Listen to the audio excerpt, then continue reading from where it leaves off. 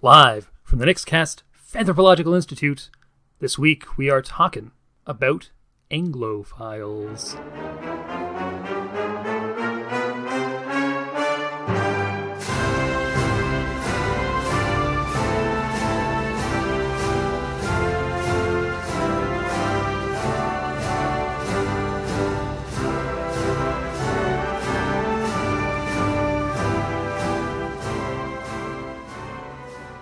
Hello everybody out there. This here is Fanthropological, and it's the show where we talk fans, fandoms, and why fans like the things they like. Suddenly I'm that guy from Lifestyles of the Rich and Famous. Robin Leach. Robin Leach, thank you very much. That mysterious voice belongs to one of my co-hosts, one of my best friends as well, G. It's true, it's me. Also joining us today on Fanthropological is T. Sorry, folks, I'll have to do a little bit of my Canadian accent today. I know it's not up to snuff, but you'll just have to live with it. That's all right. It's a neutral accent, you know. It's very easy to understand across the board. Perhaps across the borders. Ooh. And also joining us today in Fanthropological, T. The drink. Oh, you got me. Every time. Did you pour boiling water into that tea or just boiled water? This is important, apparently. Oh boy, I'm not opening this can of worms. This can of Marmite. Jar of Marmite? Point is, did you add your sugar and milk before or after you poured the tea in? Oh boy. After? Wrong. According to Douglas Adams. Yeah. It's to be done before. All right, Yeah. well. Fine. Fine then. Just fine then. All right. This week, as Z and G have elaborately led us up to, we are talking about Anglophiles. Anglophiles being fans of, in general, England, or more specifically England, but in general, the UK. I had some interesting definitions if you guys want to hear them. I would love to hear them. Okay. Sure. They're not interesting so much as I took them from other things, but that's cool. Sounds like you're a liar. Don't worry, the English know all about taking things from other places and using them. Cool boy. Ooh, I was going to save that till later in the show. A little preview, a little taster. Yeah. Again, we're not judge. We don't judge fandoms. First definition, which I thought was the most interesting, mostly because it ties us back to last week's episode on steampunk. Mm-hmm. Anglophilia, like pornography, is one of those things that are hard to describe, but you know when you see them. Interesting. I figured that wasn't a very helpful definition, but I tied it back. So I enjoyed it. It's good. Yeah. Definition. That is from a pretty interesting article called "Why America's Anglophiles Are Missing the Point of the Royal Wedding" from Time Magazine. The more useful one, with a little bit of trivia sprinkled in, from Wikipedia. Sorry, Wikipedia. An Anglophile is a person who admires England, its people, and its culture. The word Anglophile was first published in 1864 by Charles Dickens in All the Year Round, when he described the Revue des Deux Mondes as an advanced and somewhat Anglophile publication. And though Anglophile in the strict sense refers to an affinity for the things, people, places, and cultures of England, it is sometimes used to refer to an affinity for the same attributes of the British Isles more generally, although sometimes people use the word Britophile. And then I found a really good one from TV Tropes, because that gives you listeners a little bit of hint of where I was going with this week's episode, which is generally they love British accents, the British royal family, and they often focus on the Britain of an earlier time, usually Victorian Britain through to World War II or so. Downton Abbey is pretty much perfect for them. Likewise, Harry Potter and other fantasy fiction, and steampunk is highly popular among millennials. Walt Disney is said to have been an Anglophile, which possibly explains why so many Walt-era Disney films are set in Britain or an adapted from classic British literature. Before we get to the why, I should say, I found a couple interesting things. Mostly interesting to me. I don't know how relevant they are to Anglophiles. I found out that Know Your Meme What? which I would usually use as my source of information for, memes, has sections on subcultures, which has a small but possibly growing article on Anglophiles. Okay. Which reminded me of two particular aspects of England that I kind of brought up last week, but hey, here they are again. I was led to a video for Professor Elemental's I'm British, which you may remember from the Steampunk episode. And also Mr. B, the Gentleman Rhymer's Tone Deaf Straight Out of Surrey. Which is basically just take Straight Out of Compton, make it English, and play it on a banjo-lele. Totally tone deaf, but I just died from twee. Yeah. But that's what I found that was interesting. I don't know if either of you came across anything of that caliber.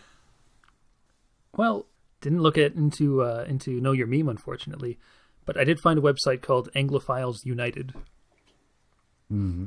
It's this website that's got all sorts of Anglophile stuff on it. Some news posts, blog posts. There's a list of current contests for free trips to the UK, which I found kind of neat. And there's also a list that the site itself claims is the internet's largest list of British pubs not in Britain. Focuses mostly on the States. There was one mentioned that's in Budapest in Hungary. But like I said, it focuses mostly on the States. And I think it'd be kind of fun to see if either of you can guess which state has the most British pubs according to this list. Let me think about this for a second. Is it New England? Okay, we got New England. Somewhere New England. England is several states. I know. Yeah. Rhode Island. Let's go with Rhode Island. Rhode Island. Go with Oregon. Let's go with Oregon, because Portland is there. Yeah, Oregon. Good guess. Right. Both good guesses. Both wrong. Is it Delaware? Nope. Is it New York? New York was second. Oh. New Jersey. Nope. Old Jersey. You keep guessing tiny states. Keep going west. West. California. Kentucky. California with 25. 25 British pubs? Apparently, yeah. Per capita or like... Per the state. There's 25 British pubs in California. The webmaster's criteria for a British pub, along with being a British pub, they also included Irish pubs on the condition that they serve some English food, and they also included Irish or Scottish or whatever pubs that play soccer on the TV.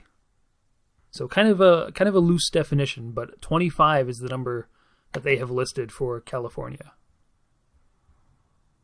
I mean, New York, I feel like I've been in almost that many in Ontario, but the criteria must be up to a certain standard. Yeah. Well, I don't know. I feel like in California, you're going to run into like a lot of Mexican places, a lot of South American places, not necessarily a lot of English places like you would in a loyalist heavy place like Ontario.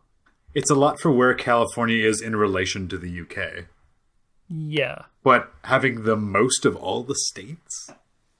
I believe that these are reported by visitors, so it might just be that California is where most of the site's visitors come from. Interesting. Mm-hmm.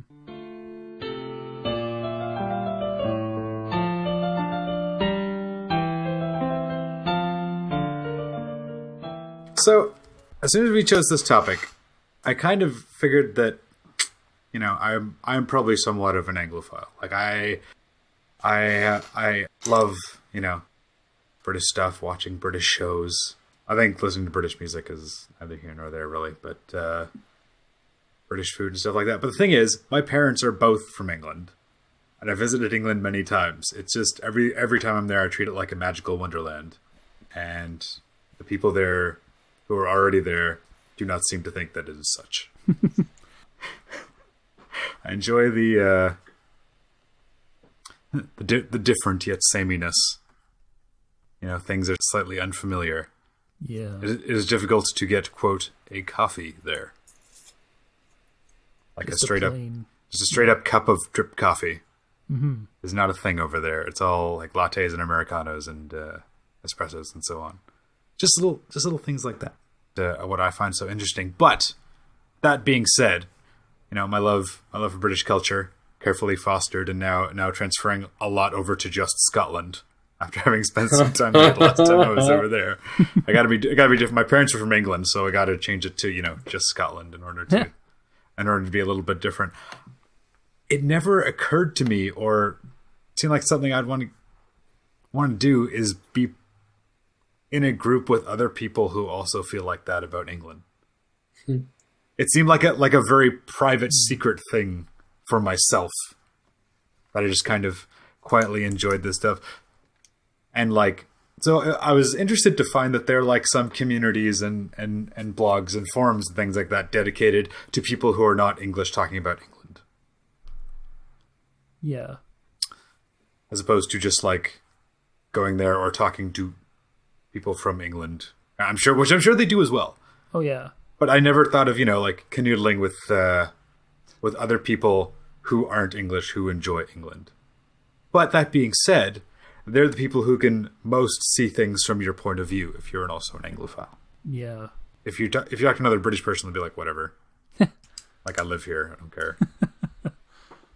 Yeah, I kind of feel like, at least from what I saw of the forum at Anglophiles United, that sense that it's sort of this personal thing, or this thing, you know, you just kind of keep to yourself, does exist with, like, is a thing for some Anglophiles. Because one of the things that I kept coming across as I was reading through the forums there on Anglophiles United was this sense that it was really hard to get people to reply to your posts. Okay. Yeah. So I don't know if that's just a matter of the website, you know, maybe not being enticing enough for some people, or what. What I found the most interesting about Anglophiles, and this is not supported necessarily by, it's not unsupported by the research that I did, but was that it's like admiring a culture in the way that you would admire a culture that's already passed, but it's not dead. Yeah. It's like, oh man, well, I was about to say the Greeks, but I mean ancient Greeks. Yes. It'd or be like the looking, Romans or something. It's like looking at those things and being like, wow, wouldn't it be great if we could see those people today? And in those cases, the answer is like, well, maybe from an anthropological sense, but in general, no, because it was much worse then. And similarly, people probably look at England and they're like, oh, castles and Victorian England. And it's like, do you know what those time period? Like, also in that case, it's like those people are still in England. They don't have castles, but they're English. They live there. Yeah. It's like being able to visit an ancient civilization now, but there's Wi-Fi. I mean, having been to England, does the Buckingham Palace have Wi-Fi? I was not in Buckingham Palace. What about the Tower of London? I was not in the Tower of London. Which touristy places did you go to? Went to Holyrood House in Edinburgh. I don't think they wanted us to have our phones out at all. So I'm not sure. You went to 221 Baker Street, though. Yes. Did they have Wi-Fi? I was too busy looking at 221 Baker Street. It's not very big. Oh, okay. Like a tiny museum. Yeah. There's most any place you would be standing and looking at your phone, there was Wi-Fi. Yeah. Well, I mean, especially in London, I imagine, since, you know, London is the UK, am I right? Yep. It's the entire 4 regions. Yep. That was definitely something that I came across, that a lot of, at least on the Reddits that I was looking at, a lot of the English people that they were asking, what do you guys think about Anglophiles and Anglophilia? A lot of them seem to agree that not all Anglophiles, but many of them tend to, or at least seem to have this idea that England is just London. It is the biggest city and capital. Yeah. A lot of the Englanders made the point, though, that London is kind of like an island unto itself and quite different from the rest. Yeah, well, I mean, in media and TV and movies, things like that, it's what you're going to see the most often. Oh, yeah. So that would shape people's views quite a lot. Yeah. Of what England is. Yeah. Dipping back into the historical side of things, and I will say that I got all this from Wikipedia, so bear with me. Anyway. Okay.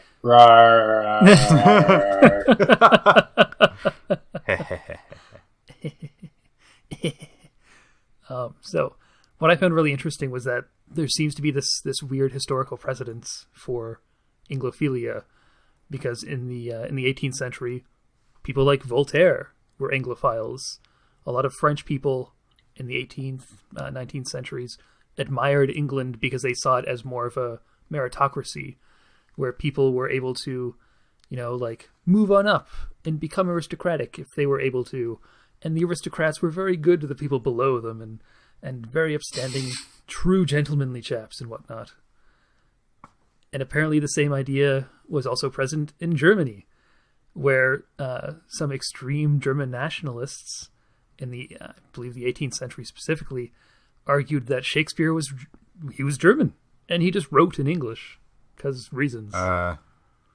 Okay.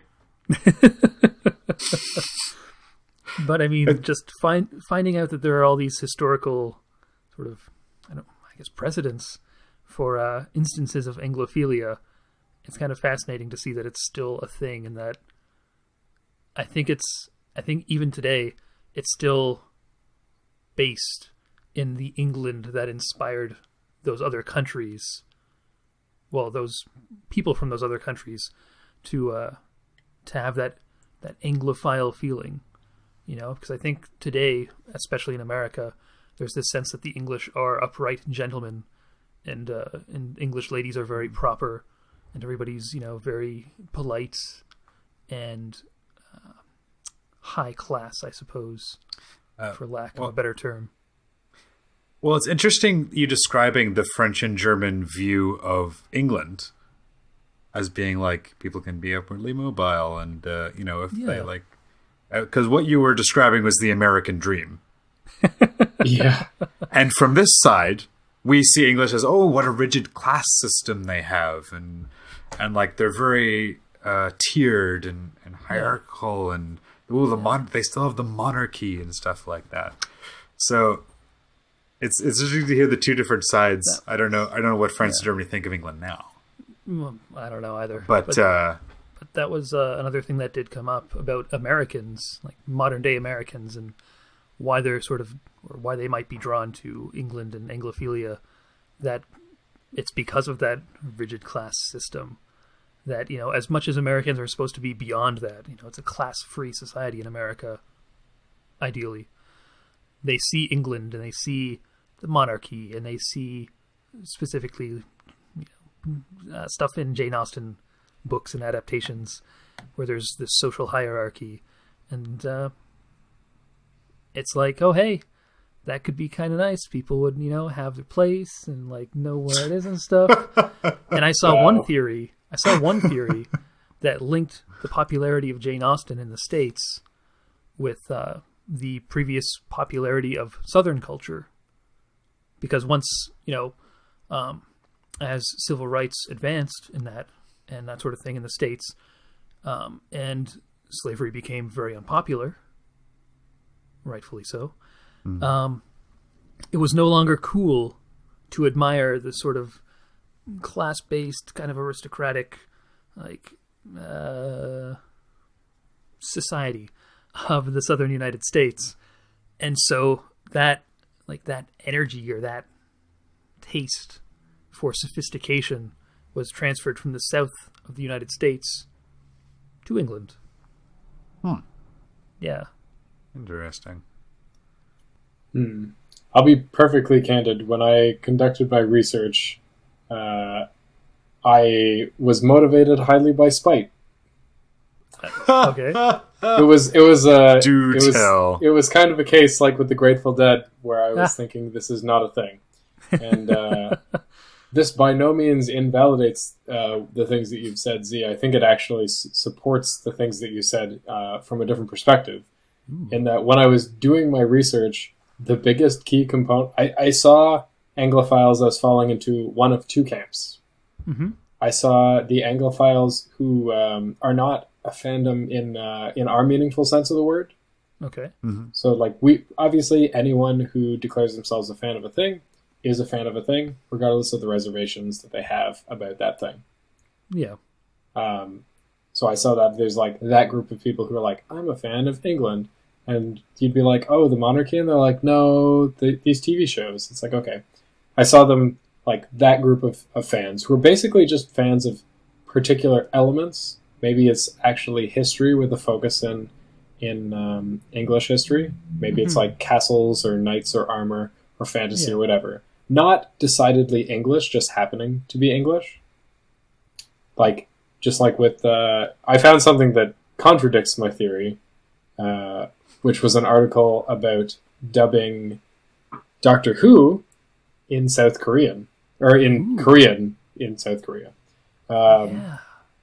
And there, my hypothesis is still that people aren't dubbing Doctor Who necessarily because, oh my goodness, English is the best thing in the world. We need to have all this English culture. I think in that case, it's because, hey, Doctor Who is a fun, well-written, pick some descriptions of it, like whatever you want. Mm-hmm. And people around the world want those international kind of things. So that was the one group that I saw. The other group that I saw, without getting too political because I didn't do the research and I really don't want to espouse anything that's like that, was I saw as just like, wow, this is something that's super familiar to me because I live in an ex-British colony and they speak English and they're white people. Yeah. And it's not the element of whiteness, it's just like, wow, I really love this country that is basically the same as my country with some minor differences. And you can say, oh, but there's a monarchy and this, and like Canada's a like a constitutional monarchy or whatever you want to call it. It's like, yes, and it's still very easy to self-identify with those people because they're pretty similar to us. That was the thing that I saw more than anything. When I dug to try to figure out the why of this fandom, that second group had things that were not super meaningful in terms of a fandom. It's like this one quote from an article from the American Anglophile entitled Why Anglophilia? They listed 4 reasons why they are an Anglophile. Mm-hmm. Language. Great Britain constitutes the only set of people in the old world whose everyday language is intelligible to the majority of Americans. The colonial legacy. There's still an echo of English rule in North America, like the child who rebels against his father but ultimately decides to go into the family business. Yeah. Jane Austen, which they added absolutely no context to. I felt it was evident. I forgot to underline something. That was probably the colonial legacy was one of those things. And Old England, knights and ladies, castles and kings, ancient lineages and family crests. We just don't have that here.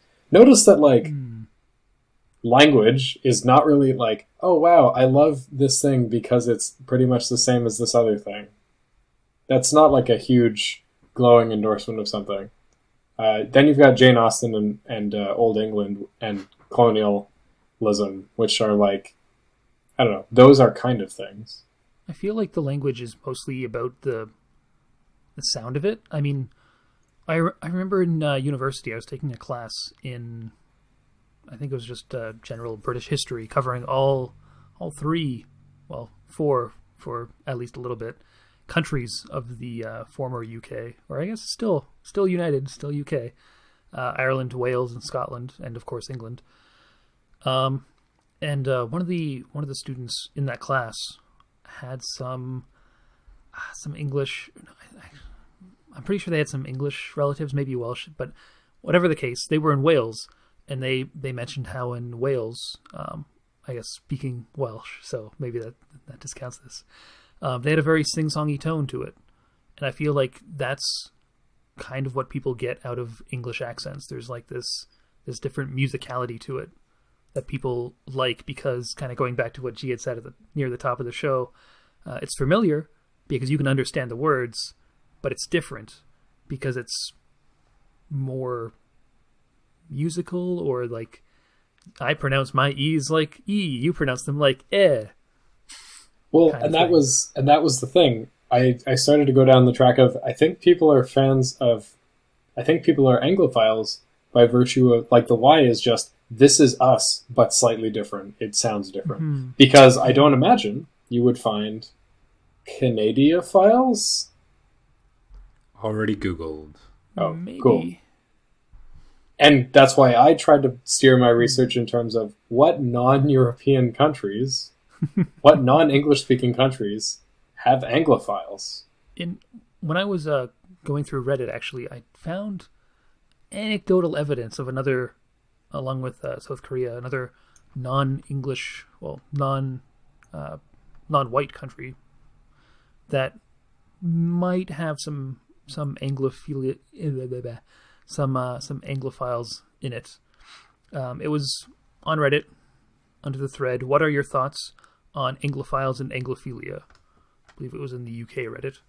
And the user Battle Biscuits replied saying that they are an ESL teacher in China, and that they recently had a new assistant come on board, and she's, as far as I could tell, she's a native. She's a Chinese woman, and she was telling this person, Battle Biscuits, how in China, at least among this woman's friends, the women there see England as iconic for its fashion and for its literature. So there's still some admiration there. Are they Anglophiles because of that? Maybe. But I don't think they're the same sort of Anglophiles who would watch Doctor Who and be like, "Oh, David Tennant's so dreamy." I mean, you don't have to be an Anglophile to find David Tennant dreamy. He's a handsome man. True. But like, I also found that blog that you were reading from, T, American Anglophile, and the word that jumped out to me was access. Gives Americans access to English culture. Separated by a common language, as I like to say. But like, that's a little piece of Europe that American really like dig down on. We have all the English literature and history, and like current culture shows and things like that that are coming over that people can experience and enjoy without having to like go via a translation or like another party to find to connect with the ideas people have over there. And so it's that similar but different kind of thing, and being able to not instantly, some people have daunting accents, but being able to understand without too much cajoling what people are saying in and about that culture. Also, do not overlook the old kingdom. For some people, it could just say England. It used to be like Game of Thrones. Game of Thrones, not written by an English person. Nope. No. Like, I mean, actually worth noting. Oh, yeah. But very much based on England. Yes. Yeah. Medieval England. Yeah. And featuring a majority British actors. Oh, yeah. Well, I mean, when people think medieval, they think English accents. You betcha. Nobody expects the Spanish Inquisition. Or the French. Ooh. Or the French Inquisition. Didn't see that coming.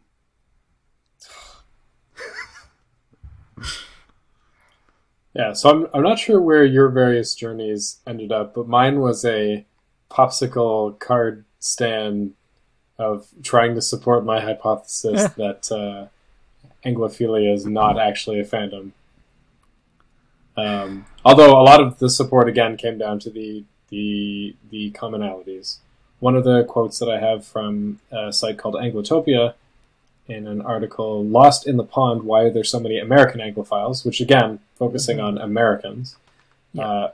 Two imperial forces came together largely because of the unfolding of history and the mutual benefits of a post-war world. Americans, still searching for some sort of palpable identity, continue to look up to Britain, though won't always admit it, as one would an older sibling, one who is perceived as wise, experienced, and more eloquent, but whose otherwise many flaws are all too often overlooked. That was a common theme that I saw as well, the idealization of Britain. Oh, yes.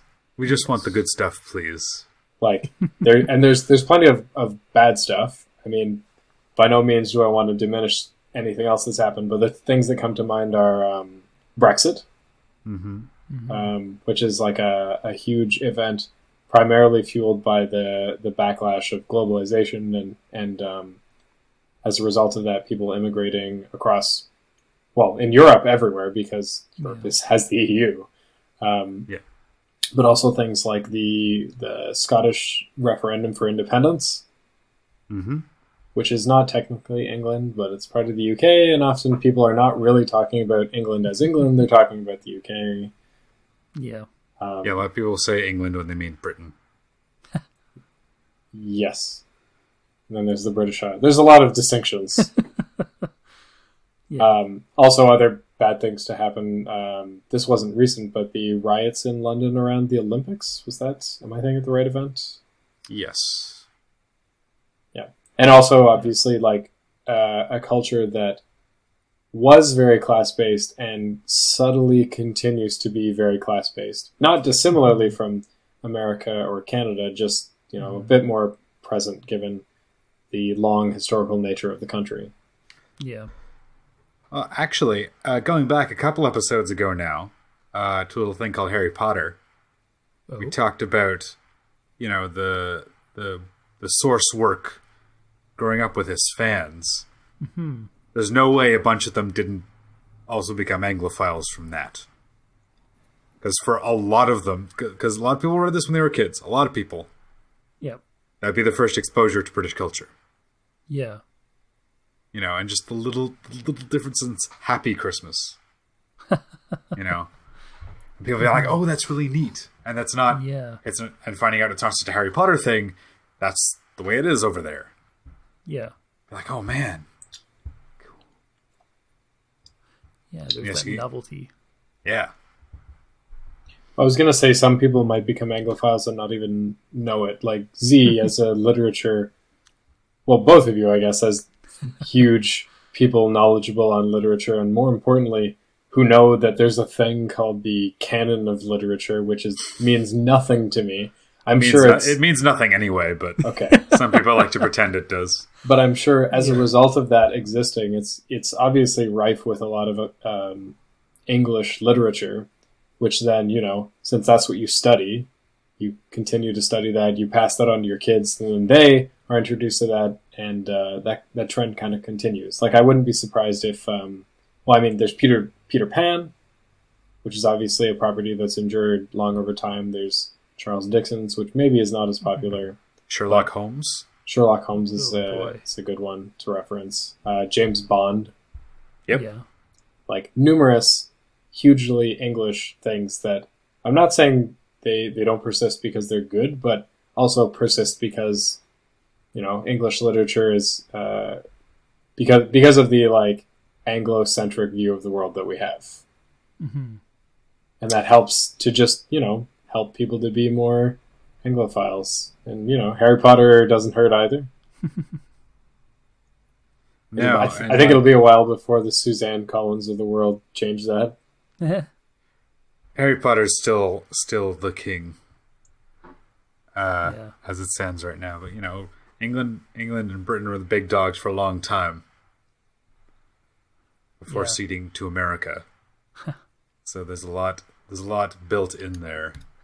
Yeah, I mean, you can't step in an English class without stepping in some 19th century British literature. Oh yeah, it's impossible. At least a Victorian poet or two, or maybe a little Frankenstein. Yeah. Yeah.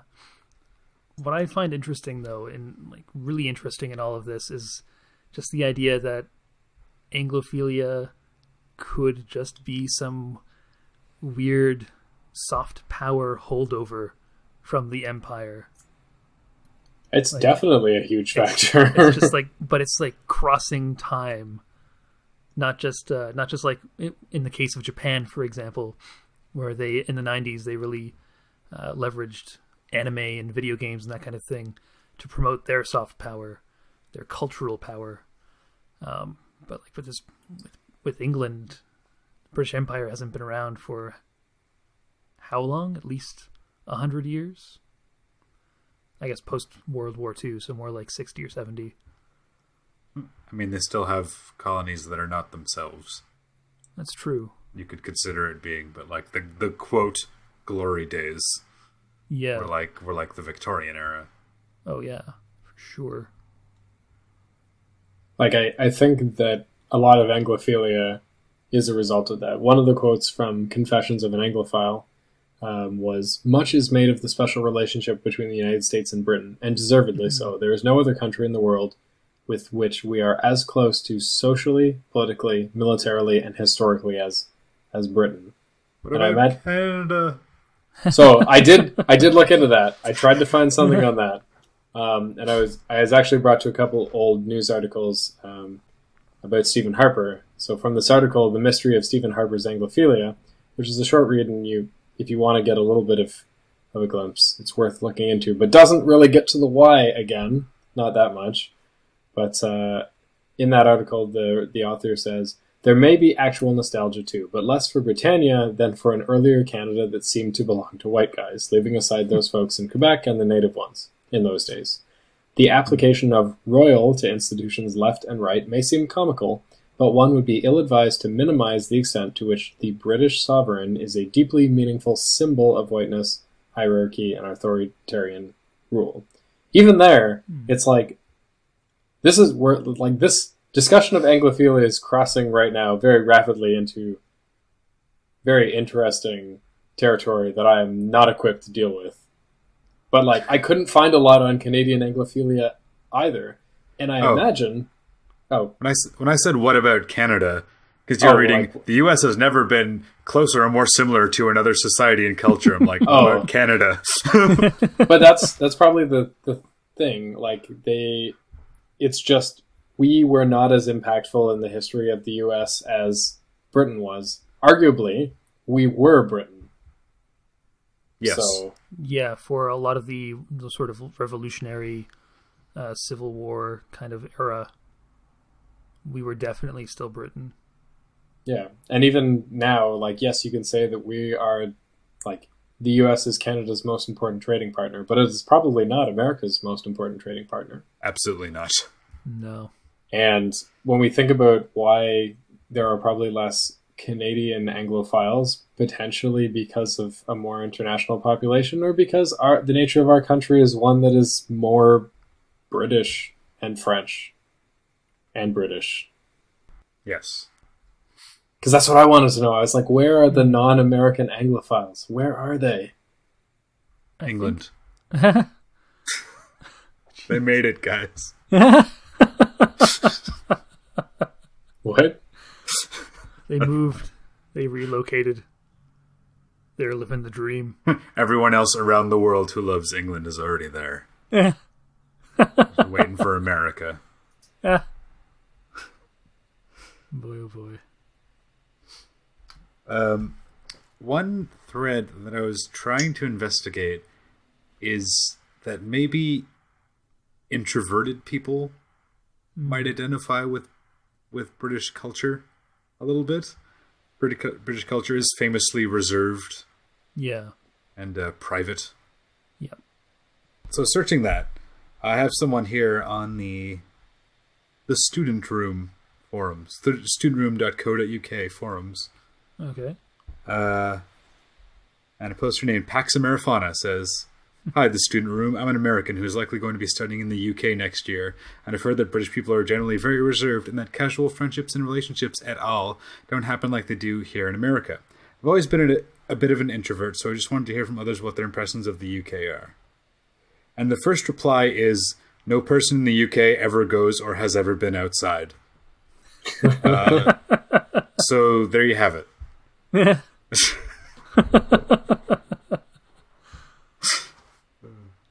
Is that some characteristic British wit, or just a troll coming out of the woodwork? British wit is, of course, the greatest wit of all. No, nothing funnier than British wit. That dry, deprecating sort of humor. And because Canada is so close to Britain culturally and whatnot, I kind of wonder if that is, and of course I am biased. A lot of the people I hang around with are probably, and myself included, are at least a little bit of Japanophiles. But I wonder if that's why there are more people who say admire Japan here in Canada, or who say admire, I don't know, Germany or the Middle East. You know, if it's sort of like Britain, that's too familiar. We've kind of done that Yeah. already. You know. Yeah. Castles are nice, but I don't know. These other countries have more interesting stuff going on. Well, to briefly go abroad, like, I find it interesting that we don't call ourselves Americanophiles. And I think that's because somehow the cultural similarities are too similar. So people don't identify a lot of those traits as being of America. Yeah, well, also because so much of our culture is just imported from America. Mm-hmm. Like, when you go see a movie, it's not necessarily the great Canadian whatever movie. It's unlikely to be, as a matter of fact. Yeah. I mean, the strange little thing going on in the background is that a lot of it may have been produced in Canada. That's true. May have been filmed in Toronto or Vancouver with Canadian actors. Yep. But they're still fundamentally American productions. But that's different from Anglophiles. Because I don't think you will find very many people that will... It's that just the right amount of othering. Mm-hmm. That makes it dangerous interesting amount. to people. Yeah. Yeah. I tried to do some research into like the fetishization of different cultures, which is why I ended up on that TV Tropes page, which talked a lot about a lot of other interesting admirations for different cultures that gets reduced down to like simple concepts, right? Like English, fancy accent, smart, fancy. Like that is the reductionist idea of England. Castles, etc. Yeah. Castles, cottages, London. So I was trying to figure out, along the same lines, like with the accent. Like, we're transfixed by the English accent. And I was trying to figure out if I could find some kind of, I don't know, things that happen with the brain or something like that may go to explain it. And I didn't quite find that. I was going to ask which accent. Yeah. Probably an aristocratic or upper class British accent. BBC English, as they call it. What is that? Like the received English? The received pronunciation. Yeah, that one. Well, we're looking for a spot of good weather here, and I think it's going to be a smashing outing, that sort of thing. So let's see. This is from Separated by a Common Language.blogspot.ca. Yeah. The article is Accent Attitudes. It shows a little study. And it says, the main significant effect found in this study was that people who'd lived at least 3 months outside the US rated the English accent significantly lower than people who'd only lived in the US. In fact, Americans who had not lived abroad considered the English accented person to be much more intelligent than themselves. And the people who have lived abroad rated the standard American accent more intelligent than the standard English one. My preferred way of interpreting this, a bit tongue-in-cheek, is that Americans are happy to rate the English as more intelligent than themselves up until they actually start meeting and talking to the English. So I think going back to what we were saying earlier, it is like a signifier of otherness. Yeah. And then as soon as it stops being other, it's just like, oh. Yeah. Yeah, there's that realization that even though there's this veneer of otherness, they're kind of the same. It's just another person. Yeah. There's so much cultural weirdness in this episode. Like, my brain is spinning. It's just like, oh, we're going to other an entire other culture. But it's okay because the British colonized other people. It's like, well, it's not okay for that reason. But that makes it slightly less weird because it's like the colonizer is the thing being fetishized. And I'm like, this is crazy weird, guys. It's really loopy. It's throwing me all over. So does that mean that Anglophilia is contingent on not having too much contact with actual Britain? Can you be an Anglophile if you are a non-English person living in the UK? Does that suddenly remove... I mean, you can... Does that make you like a patriot? Yeah, like what is... Like, if you're still kind of... The accents are kind of cool and you get to see like the rolling green hills and little towns and you can get iron brew or something like that. But if you don't like the way the buses are set up, are you still an Anglophile? Like, what is it contingent on then? Mm-hmm. Yeah. I mean, to be fair, that is always the line, right? Like, I like this thing. Well, what do you mean about that thing? Yeah. It's like, I like Sailor Moon, but I didn't like these things about Sailor Moon. Do you still like Sailor Moon? The answer is yes. Yeah. Yeah. Perhaps that's just a way to root out the Anglophiles who are Anglophiles until they meet British people, and I suppose the true Anglophiles who are just fans of British culture and will stick it with it through and through. Is this the second time that I get to bring out fake blank, like fake Anglophiles, fake geek girls? Is that where we're going? So if you're a true Anglophile, you'll give us a 5-star rating on iTunes.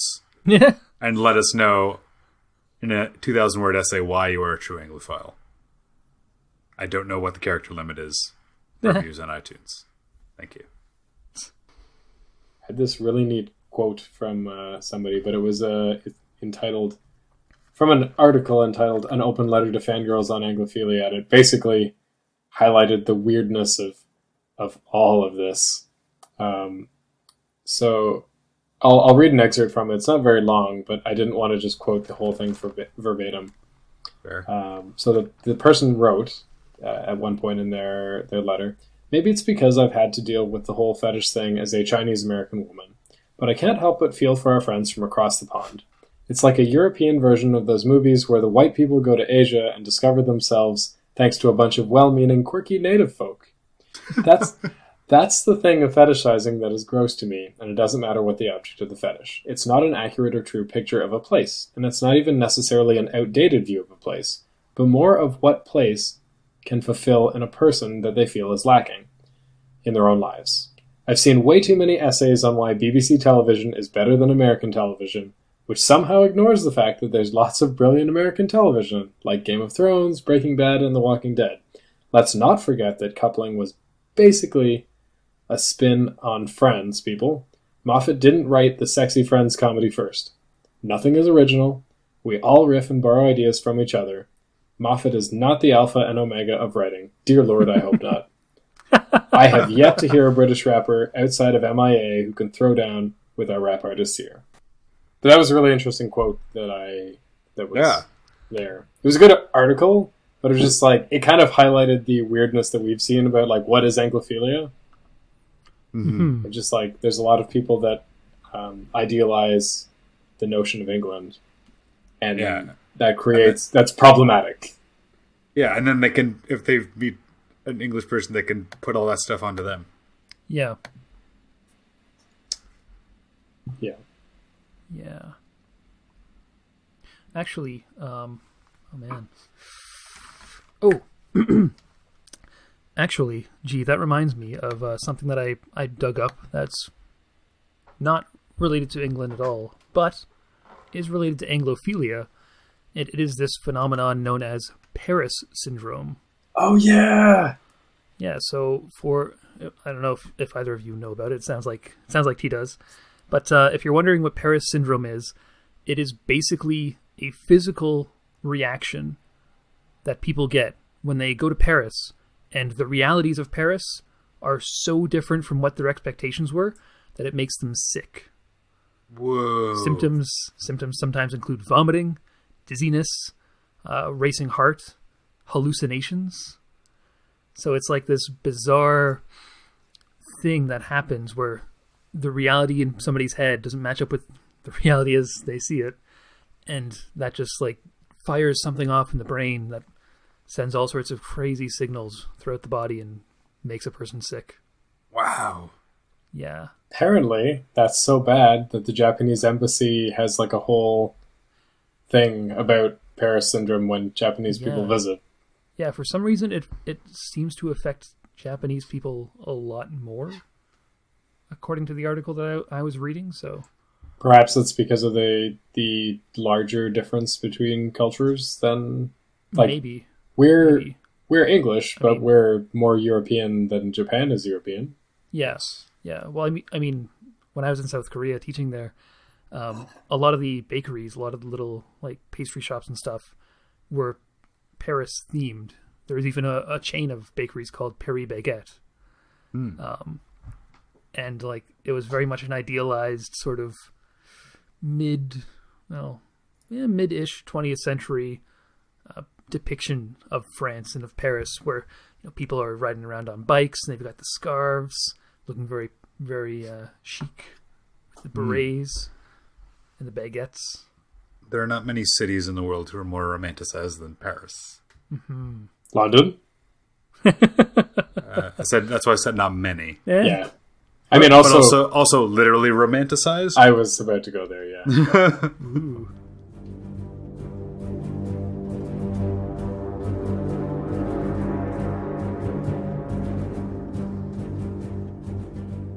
All right.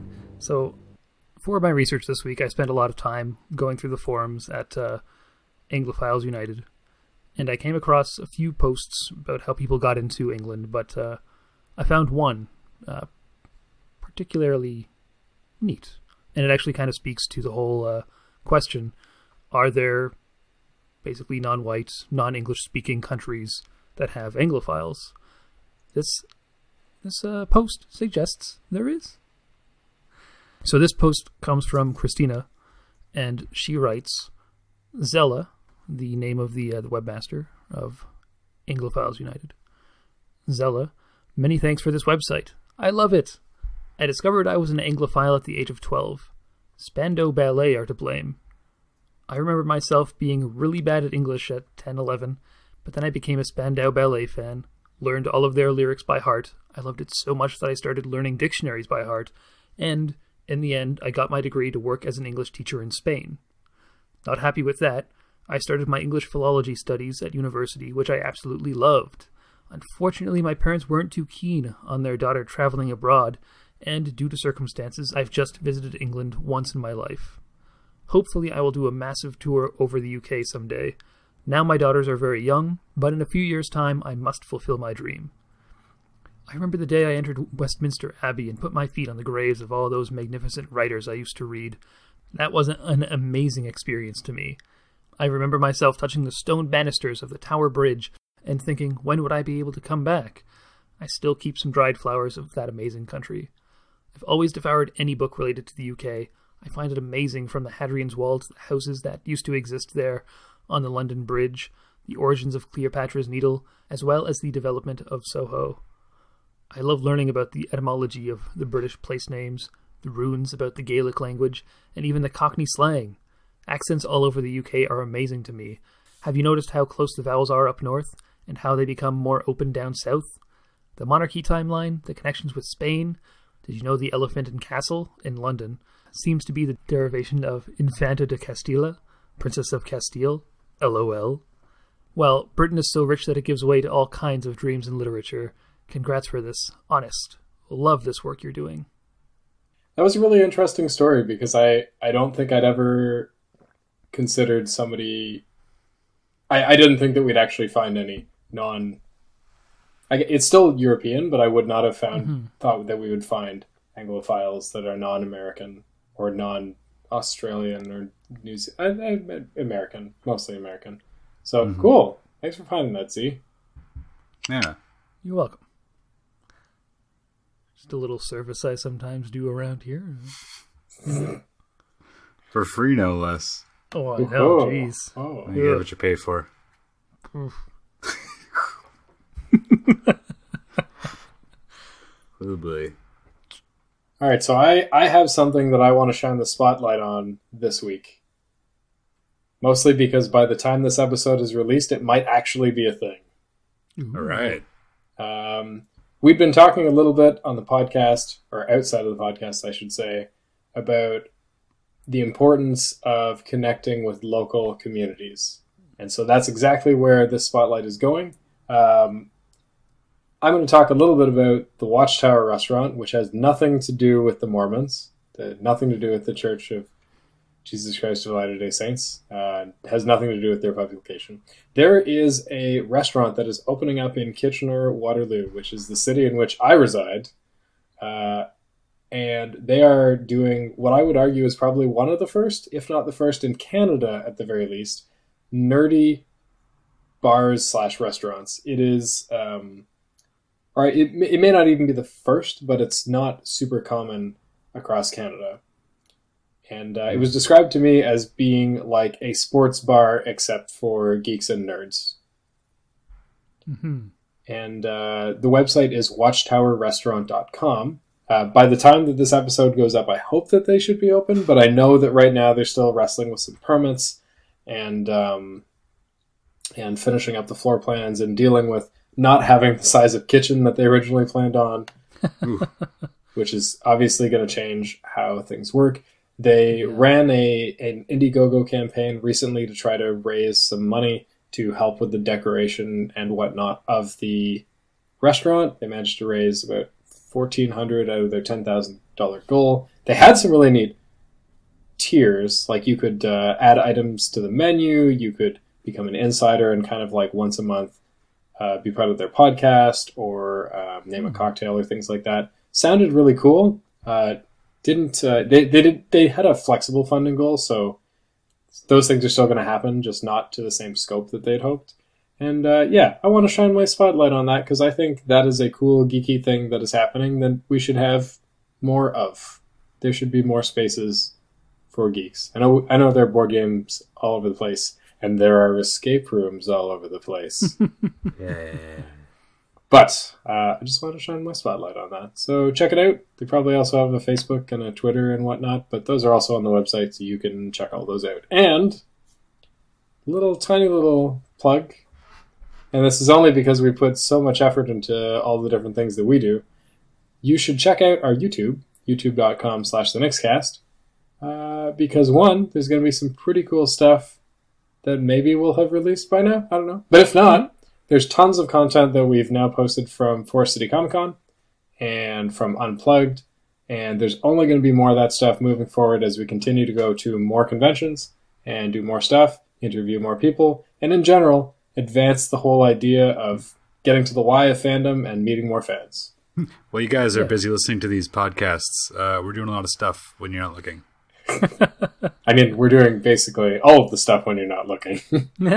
I guess so. Yeah. I mean, Point is, yeah. Stay tuned to youtube.com/thenixcast. Yeah. Yeah. And if all of your time isn't taken up by watching, liking, subscribing, and retweeting our videos, you can make your way on down to iTunes and leave a rating or review for our podcast. The more ratings and reviews you get, the more people will see us, the more people will listen to us, the more people will get on board with what we're doing. So that would be lovely if you could do that. Cool. All right. Phantomological, now in vanilla and lemon, but after this week, no longer limey. All right. Thanks, everybody, for listening. And you can find us online at phantomological.com. If the website's not your bag, you can also check us out on various social media, Twitter, Instagram, Facebook, and YouTube, all at The Next Cast. Mm-hmm. And if you'd like to email us, perhaps let us know fandoms you'd like to see us cover or the numerous things that we missed in an episode about a fandom that you belong to. Nick at thenixcast.com is the place to send all that stuff. You can also check us out on Podbean or the Podbean app. I suggest you do. And until next time, remember, everyone's a fan.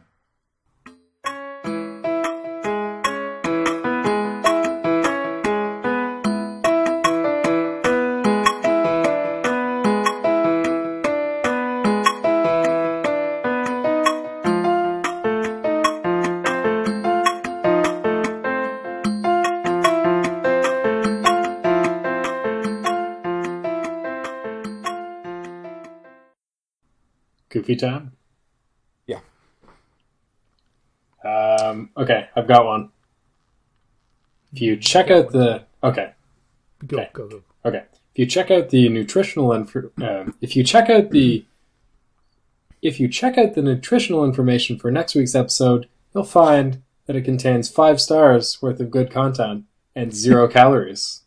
What are we talking about? Stay tuned.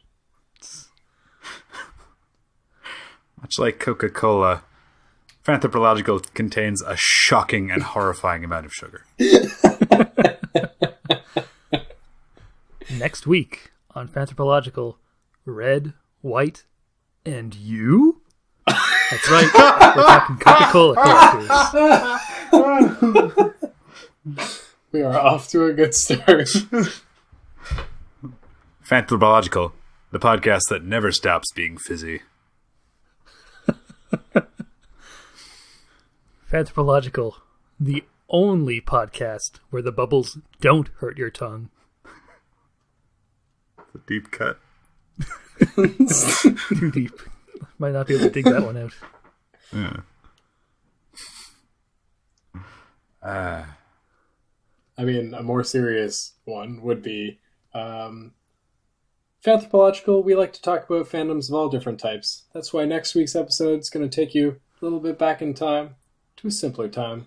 A time that Pepperidge Farm remembers? Not quite. We're going to be talking about Coca-Cola fans. Oh. I mean, we already did the... I guess... We bow to no corporate sponsor. We already have like a laundry list of good ones from last time. That's true, actually, yeah. I mean, those should definitely end up in outtakes.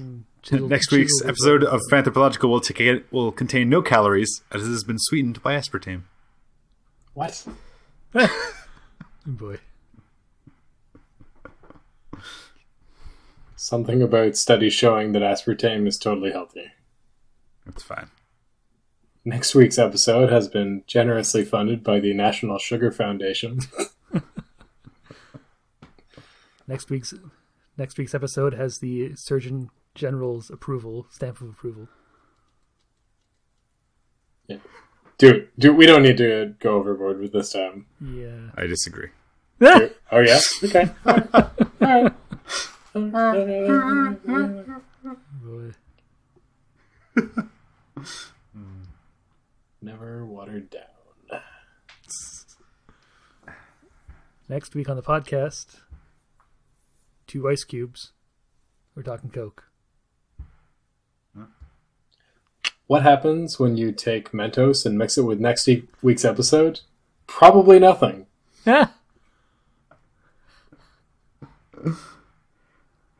We still invite you to try. At the very least, it'll make us all seem very fresh. But if you're having a bad day, it'll suddenly make everything go perfect. Now we're just going to do Mentos commercials. Oh, man.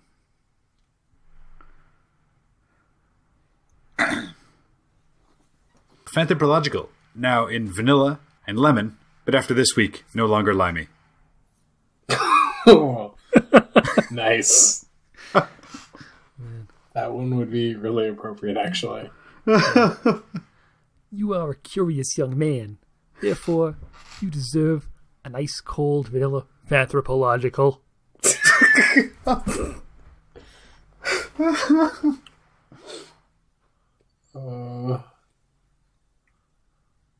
On next week's episode, in the holiday season, just imagine a bunch of polar bears having a good time.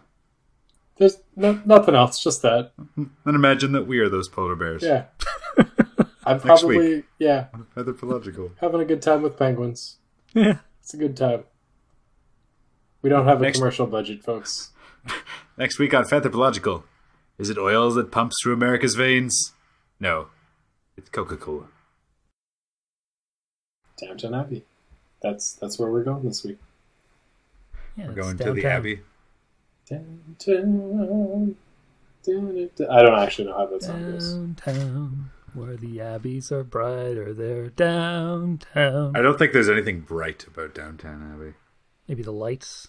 Lights are kind of bright, you know. They're in the electrical age and all of that.